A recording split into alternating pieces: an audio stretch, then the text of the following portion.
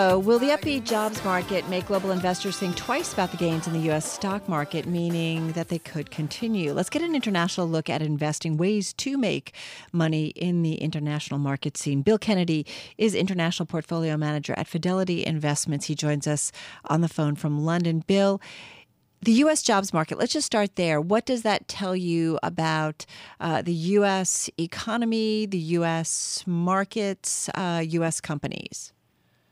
Well, the job market clearly is very strong in the United States, and that's good because a lot of companies that I look at internationally export to the United States and benefit from a strong U.S. The markets are hitting all-time highs.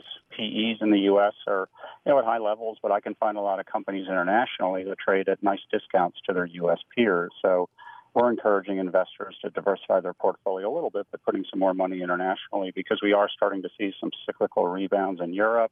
And we just see, powerful structural growth in emerging markets. Interesting. So let's talk about that. Let's start with Europe. I feel like, is it yet becoming a crowded trade? And I only ask that because I feel like easily in the last year or so, everybody was saying Europe, Europe, Europe. Yeah, and Europe has worked, and Europe's been a great place to invest. But what we're really seeing now in Europe is we're seeing a spilling out of the recovery into more domestically sensitive areas of the market, like home builders. Home builders are doing very well in Europe. Financials are starting to see rising earnings because interest rates are no longer going down. Building materials companies are starting to see more activity picking up, and we're in the very, very early stages of what you could argue is, a cyclical improvement in Europe after many years in the doldrums fighting the global financial crisis and then the European crisis. And these companies trade at discounts to their global peer groups because they've been ignored for so long.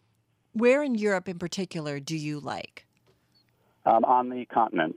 So a recovery in Spain, a recovery in Italy, a recovery in France. That's where you want to focus your attention. German stocks are recovering a little bit, but they never really got washed out. But the periphery of Europe has been depressed. That's where valuations are depressed. Earnings are starting to improve.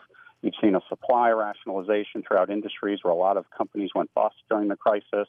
So the ones that have emerged are a lot stronger and look at a brighter future.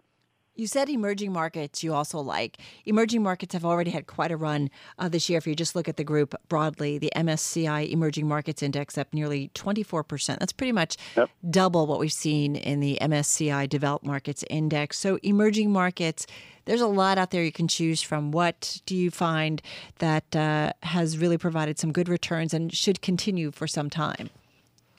Well, if you look at emerging market PEs, they are still at the mid to lower end of their historical trading ranges versus the S&P 500. So, the stocks have had a little bit of a run, but we've seen nice earnings growth in emerging markets, particularly China and India. India has a very powerful political reform, and China is moving to a consumer-driven economy. So a lot of consumption stocks, particularly the e-commerce stocks, are poised to do very well, assuming, they can execute on their business plans.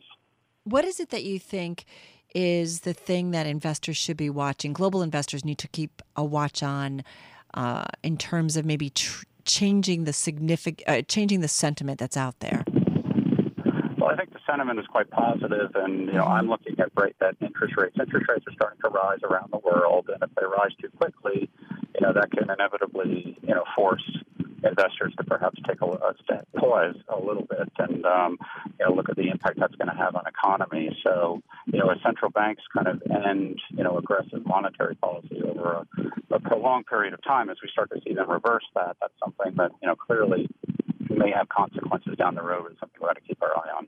In terms of your U.S. exposure, or do you have any? As an international, is it an international focus so that you stay away from the U.S. completely?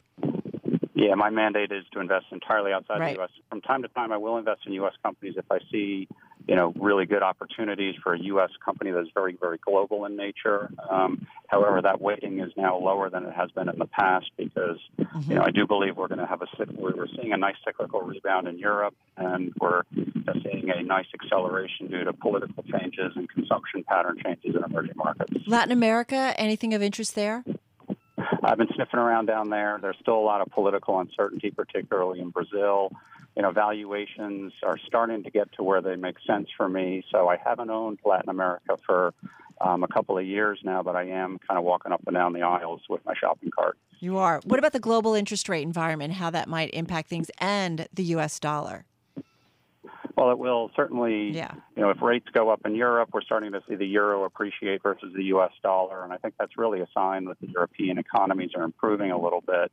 The dollar's been a little bit weak because the perception is that the U.S. was going to continue to raise rates and they'd stay extremely low in Europe. But we're starting to see the 10-year in a lot of places in Europe start to move up a little bit, and that's weakening the dollar on the margin. Bill, good to check in with you on this Friday. Have a nice weekend. Bill Kennedy, International Portfolio Manager at Fidelity Investments, joining us on the phone from London. It sounds like it was a little windy in London on this Friday. All right, you are listening to Bloomberg Markets. Coming up on the other side of the break, we'll get another check on some of the top business stories for you. Quick check on trading right now. S&P 500 just up about 3 points at 2474. Dow checking in at 22,070, up just about 44 points. NASDAQ is at 6346. That's a gain of nearly 6 points. And our most read story, it's been the jobs report for most of the day, but again, goes to Martin Scarelli, once dubbed the most hated man in America, now a convicted felon. All right, you are listening to Bloomberg Markets. Another check on top business stories in just a moment right here on Bloomberg Radio.